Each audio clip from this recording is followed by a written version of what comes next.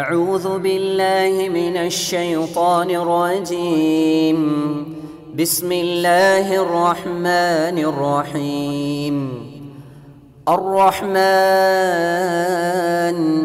علم القرآن خلق الإنسان علمه البيان. எல்லாம் வல்ல அல்லாஹ்வின் நல்லடியார்களே, அன்பார்ந்த சகோதர சகோதரிகளே, நாம் ஏற்றுக்கொண்டிருக்கிற இஸ்லாமிய மார்க்கத்திலே 2 பெருநாள் தினங்கள் நமக்கு வழிகாட்டப்பட்டுள்ளது. ஒன்று நோன்பு பெருநாள் தினம், இன்னொன்று ஹஜ்ஜு பெருநாள் தினம்.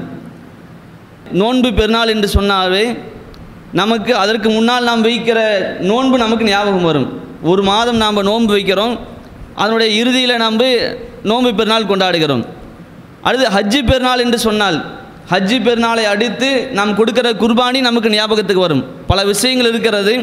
பெருநாள் தினத்துக்கு முன்னாலும் பின்னாலும் பல விஷயங்கள் இருந்தாலும் நமக்கு உடனே ஞாபகத்துக்கு வரக்கூடிய விஷயங்களாக இது இருப்பதை நாம் பார்க்கிறோம். நாம் நோன்பை எடுத்துக்கொண்டால் அந்த நோன்புடைய நோக்கத்தை அல்லாஹ் சொல்லியிருக்கிறான், நாம் அறிந்து வைத்திருக்கிறோம். அல்லாஹ் குர்ஆனில் சொல்லும்போது, முந்தைய சமுதாயத்துக்கு நோன்பு கடமையாக்கப்பட்டது போல உங்களுக்கு நோன்பு கடமையாக்கப்பட்டுள்ளது. எதற்குன்னு சொன்னால் லஅல்லக்கும் தத்தகூன், நீங்கள் இறையச்சவாதிகளாக ஆவதற்காக என்று அல்லாஹ் சொல்கிறான். அப்போ நோன்பு நாம் கடைபிடிக்கிறதுடைய நோக்கம், அதையொட்டி நம்ம பெருநாள் வருகிறது. அந்த நோன்பை பற்றி அல்லாஹ் சொல்லும்போது, அதனுடைய அடிப்படையை சொல்லும்போது இறையச்சவாதிகளாக நாம் ஆவதற்காக என்று அல்லாஹ் பேசுவதை பார்க்கிறோம். அடுத்ததாக ஹஜ்ஜு பெருநாளையொட்டி நாம் கொடுக்க குர்பானி எடுத்துக்கிட்டோம் சொன்னான். அந்த குர்பானியை பற்றி அல்லாஹ் திருமறை குர்ஆனில் சொல்லி காட்டுகின்றான். லை யனால் அல்லாஹ லுஹூமுஹா வலா திமாஹுஹா வலாக்கின் எனாலுஹு தக்வா மின்கும், நீங்கள் கொடுக்கிற அந்த குர்பானி பிராணியுடைய அந்த இறைச்சியோ ரத்தமோ அல்லாஹ்வை சென்றடையாது, மாறாக உங்களுடைய அச்சம்தான் அல்லாஹ்வை சென்றடையும் என்று அல்லாஹ் பேசுகிறான். அப்போ குர்பானியுடைய நோக்கம் என்ன? அதுவும் இறையச்சம். அப்போ இறையச்சத்தை அடிப்படையாக வைத்து தான் அதை நாம் பெற்றுக்கொள்ள வேண்டும், அதை வளர்த்து கொள்ள வேண்டும். இன்னும் சொல்லப்போனால் வாழ்நாள் முழுவதும் அந்த இறையச்சத்தை தக்க வைத்துக் கொள்ள வேண்டும் என்பதற்காகத்தான் மார்க்கத்தில் இந்த அளவுக்கு வலியுறுத்தப்பட்டதை பார்க்கிறோம். அந்த பெருநாளோடு தொடர்பு படுத்தி அல்லாஹ் பேசுவதை கூட நம்ம பார்க்கிறோம். அப்போ இறையச்சம் எந்த அளவுக்கு முக்கியமானது, அது எந்த அளவுக்கு அவசியமானது என்பதை இந்த 2 செய்திகளை வைத்தே நாம் புரிந்து கொள்ள முடியும். இதையும் தாண்டி திருமறை குர்ஆனை நாம் புரட்டி பார்த்தால் ஏராளமான இடங்கள்ல 1 வசனம் 2 வசனம் இல்லை, பல வசனங்களில் அல்லாஹ் நமக்கு இறையச்சத்தை போதிக்கிறான். அல்லாஹ்வை அஞ்சிக்குங்க, அல்லாஹ்வை பயந்து நடங்க, அல்லாஹ் உங்களை கண்காணித்துக் கொண்டிருக்கிறான், உங்களை பார்த்துட்டு இருக்கிறான் என்று சொல்லி வணக்க வழிபாடுகளை சொல்லும் போதும் அல்லாஹ் சொல்வதை பார்க்கிறோம். ஒரு தொழிலை பற்றி சொல்லும் போதும் சொல்வதை பார்க்கிறோம். அது குடும்பமாக இருக்கட்டும், ஒழுக்கமான விஷயமா இருக்கட்டும், வியாபார சம்பந்தமான விஷயமா இருக்கட்டும், சமூகத்திலே நாம் நடந்து கொள்ளக்கூடிய விஷயமாக இருக்கட்டும், எல்லா விதமான அறிவுரைகளை சொல்லும் போதும் அல்லாஹ் பல இடங்களில் பல வசனங்களில் இறையச்சத்தை தொடர்பு படுத்தி சொல்வதை நாம் பார்க்கிறோம். அப்போ இறையச்சம் என்பது ரொம்ப ரொம்ப அவசியம். அந்த இறையச்சத்தை நாம் வளர்த்து கொள்ள வேண்டும், அதன் அடிப்படையில் நம்முடைய வாழ்வை அமைத்துக் கொள்ள வேண்டும். அந்த முக்கியத்துவத்தை உணர்ந்தவர்களாக நாம் எப்போதும் இருக்க வேண்டும். எந்த அளவுக்கு ரசூலுல்லாஹ் நமக்கு இதை புரிய வைக்கிறாங்க? பொதுவாக அல்லாஹ்வுடைய தூதர் அவங்க உரை நிகழ்த்துவதாக இருந்தால் ஒரு 3 வசனங்களை நினைவுபடுத்துவாங்க. மக்களுக்கு அறிவுரை சொல்கிறாங்க, மார்க்கத்தை எடுத்து சொல்கிறாங்க, உரை நிகழ்த்துறாங்கன்னு சொன்னால் 3 வசனங்கள். அதில் ஒரு வசனம் என்ன?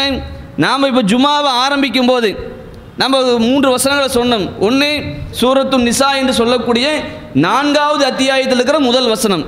இதை ரசூலுல்லாஹ் என்ன பண்ணுவாங்க? சொல்லுவாங்க. அடுத்து 3வது அத்தியாயத்தில் 102வது வசனம், அதை ரசூலுல்லாஹ் சொல்லுவாங்க. அடுத்து பார்த்தீங்கன்னா 33வது அத்தியாயத்தில் இருக்கிற 70வது வசனம். இந்த 3 வசனம் எப்படி ஆரம்பிக்குதுன்னு சொன்னால், நீங்கள் அல்லாஹ்வை அஞ்சிக் கொள்ளுங்கள், அல்லாஹ்வை அஞ்சிக் கொள்ளுங்கள் என்று அதனுடைய துவக்கமாக இருக்குது. அதை ஒட்டி அல்லாஹ் பல விஷயங்களை பேசுகிறான்.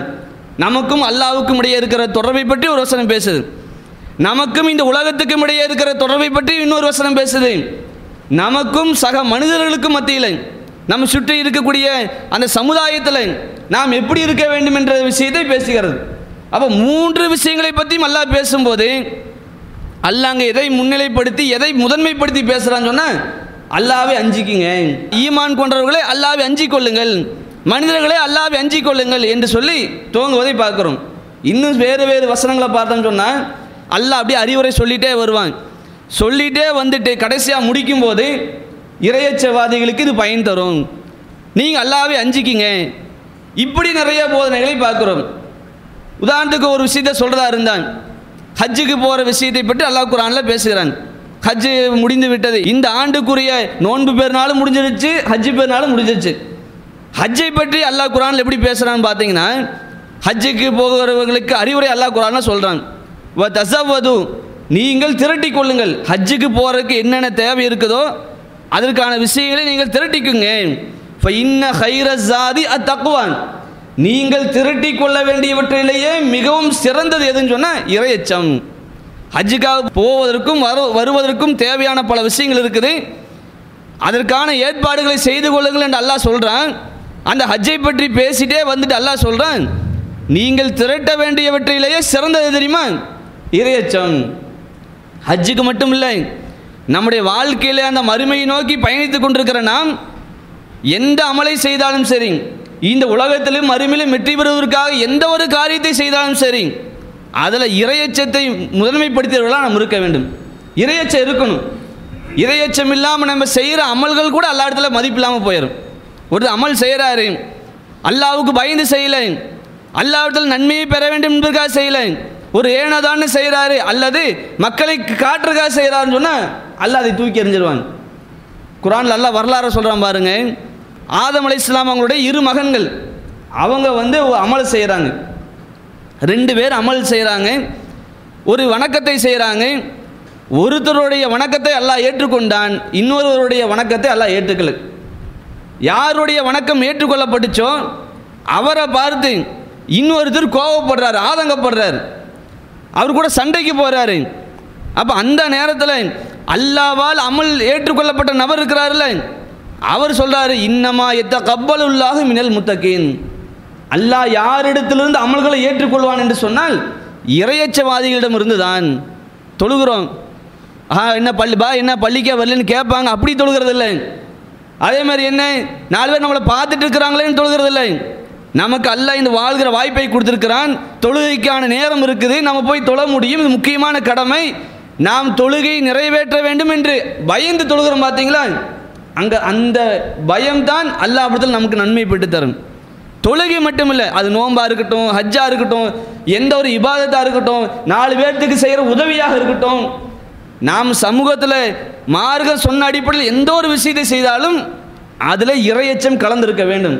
அல்லாஹ் கிட்ட குற்றவாளி ஆகிடக்கூடாது, அல்லாஹ் நம்மளை கேட்பான், அதற்காக இந்த அமலை செய்கிறோம், அல்லாஹ் கிட்ட நன்மை எதிர்பார்த்து செய்கிறோம், இந்த புரிதலோடு தெளிவோடு அமல் செய்தோம் என்று சொன்னால் அந்த அமலுக்கு ஒரு மதிப்பு இருக்கும் அல்லாஹ்ட்ட. அல்லாஹ் அதுக்கு கூலியை வழங்குவான். இறையச்சம் இல்லை, இறையச்சம் இல்லாத அமல்கள் அல்லாஹ்விடத்தில் நன்மையை பெற்று தராது, அல்லாஹ் நன்மையை தரமாட்டான் என்று மார்க்கம் எச்சரிக்கை செய்வதை பார்க்கிறோம். ஆதம் அலைஹிஸ்ஸலாம் அவங்களுடைய சந்ததிக்கு அந்த நிலைமை தான். 2 பேரும் அமல் செய்யும் போது ஒரு நபியோடைய வாரிசுன்றதுக்கு அல்லாஹ் அமலை ஏற்றுக்கிட்டானே, 2 பேருமே நபியோடைய வாரிசு, அதனால் அந்த அமலை ஏற்றுக்குவோம் அப்படி அல்லாஹ் பார்த்தானே. யாராக இருக்கட்டும், ஆதம் அலைஹிஸ்ஸலாமுடைய வாரிசாக இருந்தாலும் கூட அவங்க செஞ்ச அடிப்படை அல்லாஹ் பார்க்குறாங்க. எனக்கு பயந்து செஞ்சாங்களா, என்னுடைய அச்சம் அவங்களுக்கு இருந்துச்சா, அந்த இபாதத்தில் இறையச்சம் கலந்திருந்ததா என்று அல்லாஹ் கவனிப்பதை நம்ம பார்க்குறோம். அப்போ இதை கவனத்தில் வைத்துக்கொண்டு நம்முடைய அமல்களை அமைத்துக் கொள்ள வேண்டும். இறையச்சம் என்பது ரொம்ப ரொம்ப அவசியமானது. அதனால தான் நிறைய விஷயங்கள் பல மணி நேரங்கள் பேசக்கூடிய அளவுக்கு இறையச்சம் தொடர்பான பல வசனங்கள் இருக்கிறது, ஹதீஸ்களை நம்ம பார்க்குறோம். இறையச்சத்தை இஸ்லாம் அதிகமாக முக்கியத்துவப்படுத்துது. நாம் கொண்டாடக்கூடிய பெருநாள் தினங்களோடு கூட சேர்த்து, அதோடு தொடர்புடைய வணக்கங்களோடு சேர்த்து இறையச்சம் பேசப்படுவதை நம்ம பார்க்குறோம். அல்லாஹ் குர்ஆனில் சொல்கிறான் பாருங்க, மனுஷங்களில் யார் சிறந்தவங்க? நம்ம ஒரு சக மனிதர்கள்ட்ட போய் கேட்குறோம், யாருங்க சிறந்தவங்க நினைக்கிறீங்க? ஒவ்வொருத்தருடைய பார்வை வேறுபடும். மனிதர்களுடைய பார்வை என்பது சரியாக இருக்கும், தப்பாகவும் இருக்கும். அல்லாஹ் ஒருவரை சிறந்தவர் என்று சொல்லிவிட்டால் அதில் யாருக்கும் மாற்றுக்கருத்து இருக்க முடியாது. படைத்தவனுடைய பார்வையில் ஒருவர் சிறந்தவராக இருப்பது சாதாரண விஷயம் இல்லை. அப்போ இஸ்லாம் மார்க்கம் அல்லாஹ்வும் அல்லாஹ்வுடைய தூதரும் மனிதர்களில் சிறந்தவங்க யார் அப்படின்னு நிறைய விஷயங்களை சொல்லியிருக்கிறாங்க, நிறைய கேரக்டரை சொல்லியிருக்கிறாங்க, நிறைய பழக்க வழக்கங்களை சொல்லியிருக்கிறாங்க.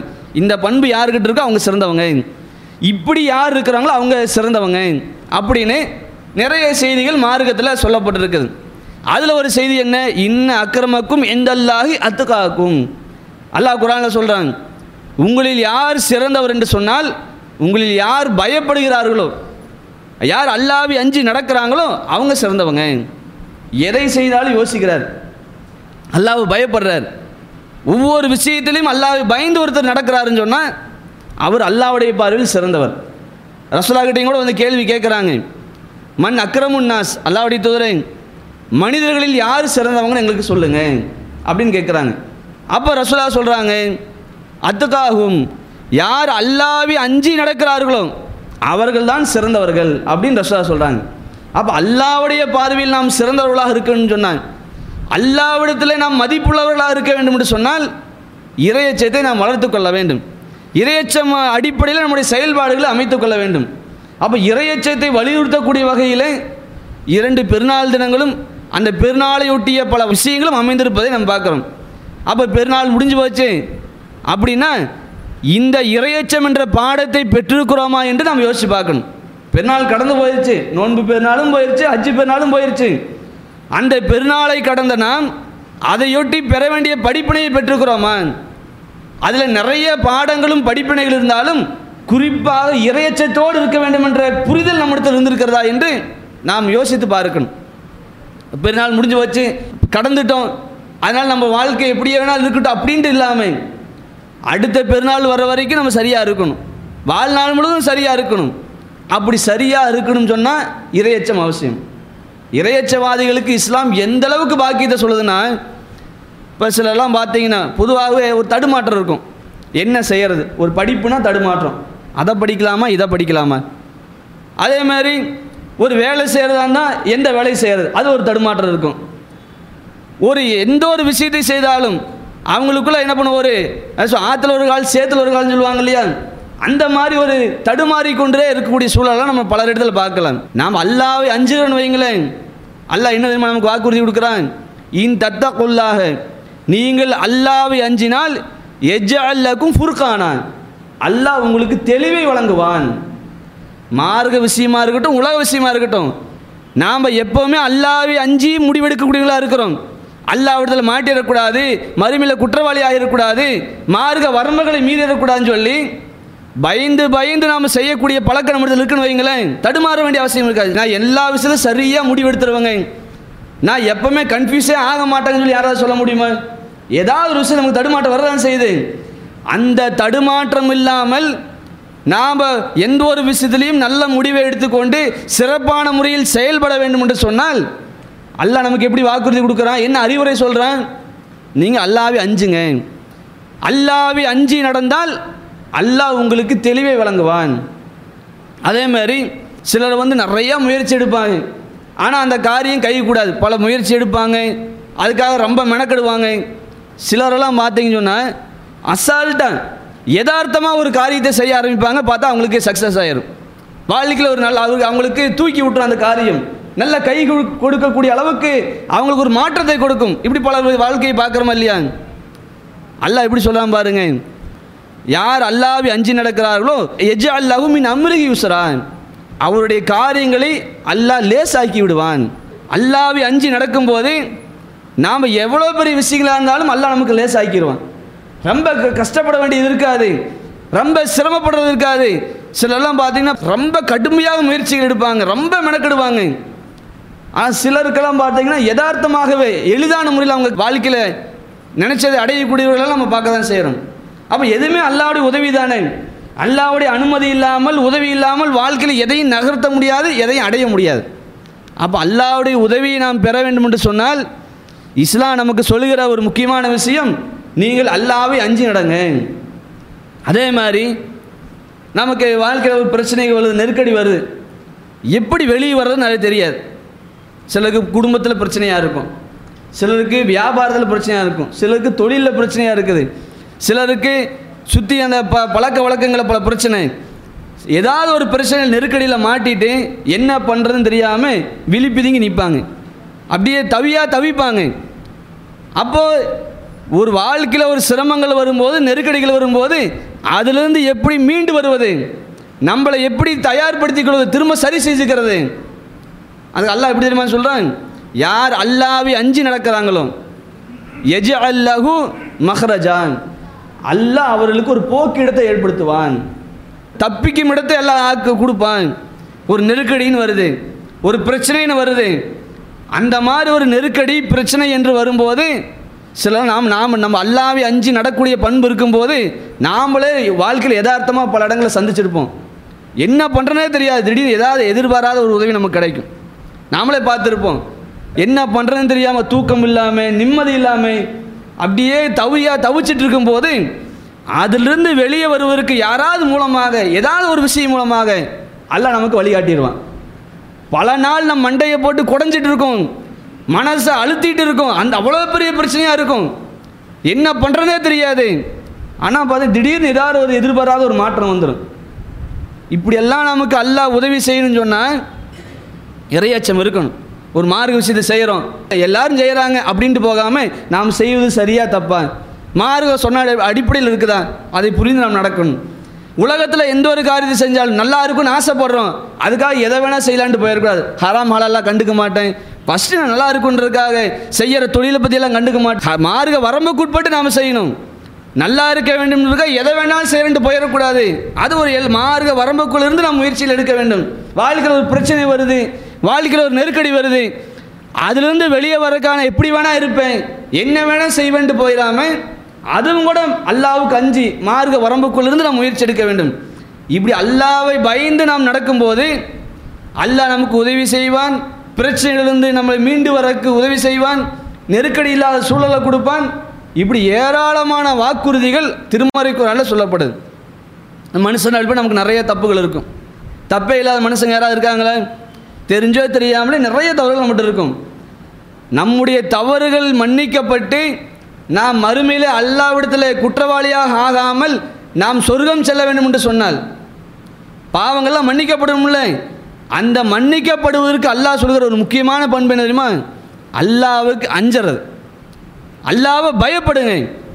அல்லாஹ்வை பயந்து நீங்கள் நடந்தால் யுகஃபிரு அன்ஹு ஸய்யாத்திஹி, அவருடைய பாவத்தை அல்லாஹ் மன்னித்து விடுவான். இதுக்கு முன்னாடி எத்தனையோ தப்பு நம்ம செஞ்சிட்டோம், தப்புன்னு தெரியுது. இப்போ நம்ம செஞ்ச தப்பு, வட்டி வாங்கிட்டோம், வரதட்சணை வாங்கிட்டோம், ஏதோ பிதாதான காரியங்களை செஞ்சிட்டோம், சிறுக்கான காரியங்களை செஞ்சிட்டோம், அடுத்தவங்களுக்கு அநியாயம் பண்ணிட்டோம், மோசடி பண்ணிட்டோம், நாம் வரம்பு மீறிட்டோம். குடும்பத்துக்குள்ளே வெளியே சுற்றி இருக்கிற மக்கள்கிட்ட நம்முடைய பழக்க வழக்கத்தில் ஒரு தப்பு பண்ணிட்டு நமக்கு தெரியுது. நாம் அல்லாஹ்வை அஞ்சி அதிலிருந்து வெளியே வரோம். நாம் அல்லாஹ்வை அஞ்சிரோம் வைங்களேன், அல்லாஹ் நம்முடைய பாவத்தை மன்னிப்பான். அல்லாஹ்வை அஞ்சி நாம் திருந்த வேண்டும். ரசூலா நமக்கு அழகாக சொல்லி காட்டுறாங்க. இப்போ சிலரெல்லாம் பார்த்தீங்கன்னா என்னங்க பண்ணுறது, ஒரு ஹராமான தொழில் செஞ்சுட்டு இருப்பாங்க, ஆனால் பயந்துகிட்டே இருப்பாங்க. பாய் அது விட்டு அந்த தொழிலை விட்டுட்டுனா வாழ்வாதாரமே போயிருங்க பாய், எனக்கு வருமானமே இல்லாமல் போயிரு, என்னத்தை பண்ணுறது, எனக்கு மாதத்துக்கு இவ்வளோ பணம் தேவை, அதுக்காக இந்த தொழில் நான் செஞ்சுட்டே தாங்க இருப்பேன், என்ன பண்ணுறது அப்படின்ட்டு அதை நியாயப்படுத்திகிட்டே இருப்பாங்க. சிலர்கிட்ட சில தவறான பழக்கங்கள் இருக்கும், அது பீடி சிகரெட் குடிக்கிற பழக்கமாக இருக்கட்டும், வேறு ஏதோ ஒரு பழக்கமாக இருக்கட்டும், அந்த தவறுகளை நியாயப்படுத்திகிட்டே இருப்பாங்க. நான் அது விட்டு வெளியே வர்றதுக்கு விடாமல் சைத்து அவங்கள பல சாக்கு போக்களை சொல்லி அமுத்தி வச்சுட்டே இருப்பான், நியாயப்படுத்திகிட்டே இருப்பாங்க, காரணங்களை சொல்லிகிட்டே இருப்பாங்க. கடைசி வரைக்கும் அந்த தப்பில் இருந்துகிட்டே இருக்கிறத நம்ம பல பேர் பார்க்குறோம். அப்போ மார்க்க விஷயத்துலையும் கூட சிலர் பாருங்கள், குரான் சுன்னா அடிப்படையில், குரான் ஹதீஸின் அடிப்படையில் தான் நம்முடைய அமல்கள் இருக்க வேண்டும் தெரிஞ்சாலும் கூட இருந்தாலும் என்ன பண்ண, என் வியாபாரம் பாதிக்கப்படக்கூடாது, பழக்க வழக்கம் பாதிக்கப்படக்கூடாதுன்றதுக்காக அட்ஜஸ்ட்மெண்ட் பண்ணி அப்படி இப்படிமா அப்படி என்ன சமாளித்து கொண்டு மார்க்கத்தை கொஞ்சம் வளைத்து கொண்டு போகக்கூடியவர்களையும் நம்ம பார்க்க தான் செய்கிறோம். இப்படி இல்லாமல் அல்லாஹ்வை அஞ்சி அந்த தவறை விட்டால் அல்லாஹ் நமக்கு சிறந்ததை கொடுப்பான். ரசூலா சொல்லி காட்டுறாங்க, நீங்கள் அல்லாஹ்வை அஞ்சி ஒரு விஷயத்தை விட்டுட்டான், ஒரு விஷயத்தை செஞ்சுட்டு இருக்கிறீங்க, ஒரு தப்பு இருந்துகிட்டு இருக்குது, ஒரு தவறு இருந்துகிட்டு இருக்குது, அதை விட்டுட்டா பெரிய பாதிப்பு வந்துடுமோ, அது இல்லாமல் இருக்கவே முடியாதோ என்று நம்ம கவலைப்படுறோம். அப்படி தான் சைதான் ஒரு மாயை ஏற்படுத்துவான். அதையெல்லாம் தூக்கி எறிஞ்சிட்டு அல்லாஹ்வை அஞ்சி நம்ம முடிவெடுக்கிறோம், அந்த தப்புலேருந்து வெளியே வரோம். அஅதாக்கல்லாஹு கைரம் மின்ஹு, அல்லாஹ் அதை விட உங்களுக்கு சிறந்ததை கொடுப்பான். சிலர்லாம் வியாபாரமே வட்டி அடிப்பில் இருந்துகிட்டே இருக்கும், அது விடுறதுக்கு மனசு வராது. பார்த்தீங்கன்னா சிலர் முடிவு எடுத்துருவாங்க, மாறுத வட்டி ஹராம் தெளிவாக சொல்லப்பட்டுச்சுங்க, நான் வெளியே வரேங்க, அல்லாஹ் மேலே பாரத்தை போட்டு வரேன்ட்டு ஒரு முயற்சி எடுத்து வெளியே வருவாங்க. பார்த்தா அல்லாஹ் அதை விட ஒரு சிறந்த தொழிலையோ வியாபாரத்தையோ அமைச்சு கொடுப்பான். பார்க்க தான் செய்கிறோம். அப்போ நம்ம அல்லாஹ்வை அஞ்சி முடிவெடுத்துக்கும் போது அல்லாஹ் நமக்கு அதை விட சிறந்ததை கொடுப்பான் என்று ரசூலா நமக்கு என்ன பண்ணுறாங்க, அறிவுரை சொல்கிறாங்க. இப்படி நிறைய விஷயங்கள் இறையச்சம் தொடர்பாக அந்த இறையச்சம் எந்த அளவுக்கு முக்கியம் என்று சொன்னால், நாம் மார்க்கத்தை பற்றி கேட்டாலும் சரி, மறுமை பற்றி தெரிஞ்சாலும் சரி, குரானை ஆரம்பத்துலேருந்து கடைசி வரைக்கும் ஃபுல்லாக மனப்பாடம் பண்ணிதான் சரி, எவ்வளவு குரான் வசனங்கள் ஹதீஸில் நாம் தெரிஞ்சிருந்தாலும் சரி, மார்க்கம் சொன்ன அடிப்பில் நம்மளோட வாழ்க்கை எப்படி இருக்கும், எப்போ சரியாக இருக்குன்னு சொன்னால் அச்சம் இருந்தால் தான். இல்லைன்னா எவ்வளோ அல்லாவை பற்றி தெரிஞ்சிருந்தாலும், எவ்வளவு விஷயங்கள் அல்லாவை பற்றி தெரிஞ்சாலும், ரசூலாவை பற்றி தெரிஞ்சாலும், சமுதாயத்தை பற்றி பல விஷயங்கள் கரைச்சி குடிச்சிருந்தாலும் அவர்கிட்ட செயல்பாடு சரியாக இருக்காது.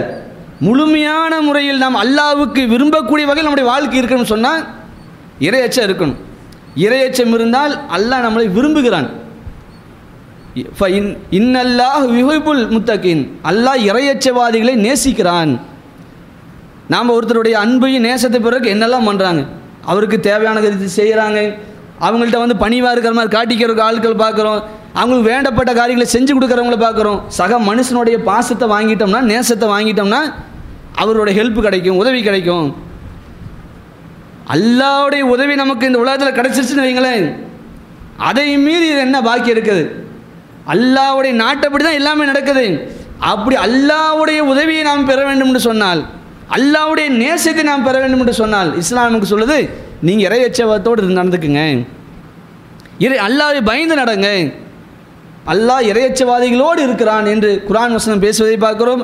அப்போ அந்த இறையச்சத்தை போதிக்கக்கூடிய வகையில் தான் 2 பெருநாளும் கடந்து போயிருக்குது. பெருநாள் ஒட்டி பல விஷயங்கள் நம்மளை கடந்து போயிருக்குது.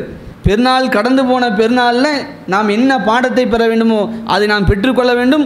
அதுவும் குறிப்பாக 2 பெருநாளும் நமக்கு சொல்கிற அழுத்தமான போதனை என்னன்னு சொன்னாங்க, இறைச்சத்தோடு இருங்க, இறைச்சத்தோடு இரு வாழ்க்கை அமைத்துக் கொள்ளுங்கள் என்று அதில் அல்லாஹ் நமக்கு பாடம் நடத்துவதை பார்க்கிறோம். அந்த பாக்கியத்தை வல்ல ரஹ்மான் நமக்கு கொடுப்பனாக, இதை புரிந்து நடப்போமாக என்று கூறி எனது இந்த முதல் உரையை முடிக்கிறேன். அஸ்ஸலாமு அலைக்கும். அன்புக்குரிய சகோதரர்களை, இறையச்சம் தொடர்பாக நாம் சில செய்திகளை பார்த்தோம். இறையச்சம் என்பது மார்க்கத்தில் அதிகமாக சொல்லப்பட்டிருக்கிறது, பெருநாளோடு தொடர்பு படுத்தி நமக்கு போதிக்கப்பட்டிருக்கிறது. இந்த வாழ்க்கையில் எல்லா நேரத்திலும் நாம் சரியாக இருக்க வேண்டும் என்று சொன்னால், நாம் அடுத்தவங்க நினைப்பாங்க, இவங்க நினைப்பாங்க அப்படின்னு இல்லாமல், அல்லாஹ்வுடைய பார்வையில் இது எப்படி, மார்க்க அடிப்படையில் இது சரியா தப்பா என்று பார்த்து நம்முடைய சிந்தனைகளையும் செயல்களையும் அமைத்துக் கொள்ள வேண்டும். அப்படி நாம் இருந்தோம் என்று சொன்னால் இந்த உலகத்திலும் வெற்றி பெற முடியும், மறுமையிலும் வெற்றி பெற முடியும். அதுவும் குறிப்பாக அல்லாஹ் நமக்கு எப்படி சொல்ல, இறையச்சத்தை பற்றி சொல்லும்போது, யா அய்யுஹல்லதீன ஆமனத்தகுல்லா ஹக்கத்து காத்திகி வலா தமூத்துன்ன இல்லா முஸ்லிமூன், ஈமான் கொண்டவர்களே அல்லாஹ்வை அஞ்ச வேண்டிய முறைப்படி அஞ்சுங்கள், முஸ்லீம்களாக தவிர மரணிக்காதீங்க. அல்லாஹ்வை அஞ்சுங்கள் நல்லா இங்கே சொல்லலை. எப்படி அல்லாஹ் இந்த வசனத்தில் நமக்கு பேசுகிறான், இந்த வசனத்தை ரசூலுல்லாஹ் ஒவ்வொரு உரையிலையும் சொல்லி காட்டுவாங்க. எப்படி அல்லாஹ் சொல்கிறான்னா, அஞ்ச வேண்டிய முறைப்படி அஞ்சுங்க. நீங்கள் சில நாட்கள் அல்லாஹ்வை பயந்து நடக்கிறது, சில நாட்களில் அல்லாஹ்வை பற்றி பயமே இல்லாமல் இருக்கிறது, சில விஷயங்களில் மட்டும் சின்ன சின்ன விஷயங்களை மட்டும் அல்லாஹ்வை பயப்படுறது. ஒரு பெரிய விஷயமா இருந்தனா அல்லாஹ்வை கண்டுக்காமல் என்ன பண்ணுறது, தப்புன்னு தெரிஞ்சாலும் கூட அதில் தைரியமாக என்ன பண்ணுறது, அதில் இறங்கி அதை செய்ய ஆரம்பிச்சார். இப்படி இல்லாமல் எல்லா நேரத்திலையும் அல்லாஹ்வை அஞ்சக்கூடியவர்களாக இருக்கணும், எல்லா விஷயங்களையும் அல்லாஹ்வை அஞ்சக்கூடியவர்களாக இருக்கணும். சிலர்லாம் பார்த்தீங்கன்னா குடும்ப விஷயத்தில் ரொம்ப கவனமாக பக்குவமாக அல்லாஹ்வை பயந்து இது நமக்கு கடமை, இது பொறுப்பு, நம்ம மனைவி மக்களுக்கு செய்ய வேண்டிய கடமை, அல்லாஹ் மறுமையில் கேட்பான்னு ரொம்ப அஞ்சு நடப்பாங்க. ஆனால் ஒரு தொழில்னு வந்துருச்சுன்னு வைங்களேன், அடுத்தவங்களை ஏமாத்துறது கொஞ்சம் கூட தயங்க மாட்டாங்க. இப்படி சிலர் பார்க்குறோம். சிலர் சுற்றி இருக்கிற மக்கள்கிட்ட பேர் கெட்டுறக்கூடாது, நம்ம மதிப்பு குறைஞ்சிடக்கூடாதுன்றதுக்காக ஒவ்வொன்றையும் பார்த்து நடப்பாங்க. ஆனால் ஒரு மார்க்க விஷயத்தை எடுத்துகிட்டு வைங்களேன், அவங்க அல்லாஹ் சொன்னதான், அல்லாஹ்வுடைய தூதர் சொன்னதான், இது சரியா, இதுக்கு நன்மை கிடைக்குமா, இதெல்லாம் கண்டுக்க மாட்டாங்க. எல்லாம் செய்கிறோம், நம்மளும் செய்கிறோம் அப்படின்ட்டு என்ன பண்ணுவாங்க, போவாங்க. அதேமாதிரி சிலர் எப்படி குடும்பத்தில் நல்லா இருப்பாங்க, சமூகத்தில் இருப்பாங்க, ஆனால் ஒழுக்க ரீதியாக பல விஷயங்கள் அவங்கள்ட்ட பிரச்சனையாக இருக்கும். மார்க்கம் தடுத்திருக்கக்கூடிய காரியங்களை தொடர்ச்சியாக செஞ்சுட்டே இருப்பாங்க. ஏதோ ஒரு விஷயம் அதை தப்புன்னு தெரிஞ்சாலும் கூட அதில் விடாப்படியாக அதில் இருந்துகிட்டே இருப்பாங்க. இப்படி சிலருடைய பழக்கங்கள் இருக்கும். அப்போ இப்படி இல்லாமல் நாம் எல்லா நேரத்திலும் அல்லாஹ்வை அஞ்சக்கூடியவர்களாக இருக்க வேண்டும் என்று மார்க்கம் நமக்கு சொல்லி காட்டுது. அது அல்லாஹ் ஒரு வரியில் நமக்கு முடிச்சிட்டான், சுருக்கமாக நல்லா முடிச்சிட்டான். அல்லாஹ்வை அஞ்ச வேண்டிய முறைப்படி அஞ்சுங்க, அல்லாஹ்வை சரியாக அஞ்சுங்கள் என்று அல்லாஹ் நமக்கு சொல்வதை பார்க்கிறோம். அவை இந்த போதனையை வாழ்விலே பெற்றவர்களாக இதன்படி வாழ்ந்து இந்த உலகிலும் மறுமையிலும் வெற்றி பெறக்கூடிய பாக்கியத்தை வல்ல ரஹ்மான் உங்களுக்கும் எனக்கும் தருவானாக என்று பிரார்த்தித்தவனாக எனது இந்த உரையை முடிக்கிறேன். அஸ்ஸலாமு அலைக்கும்.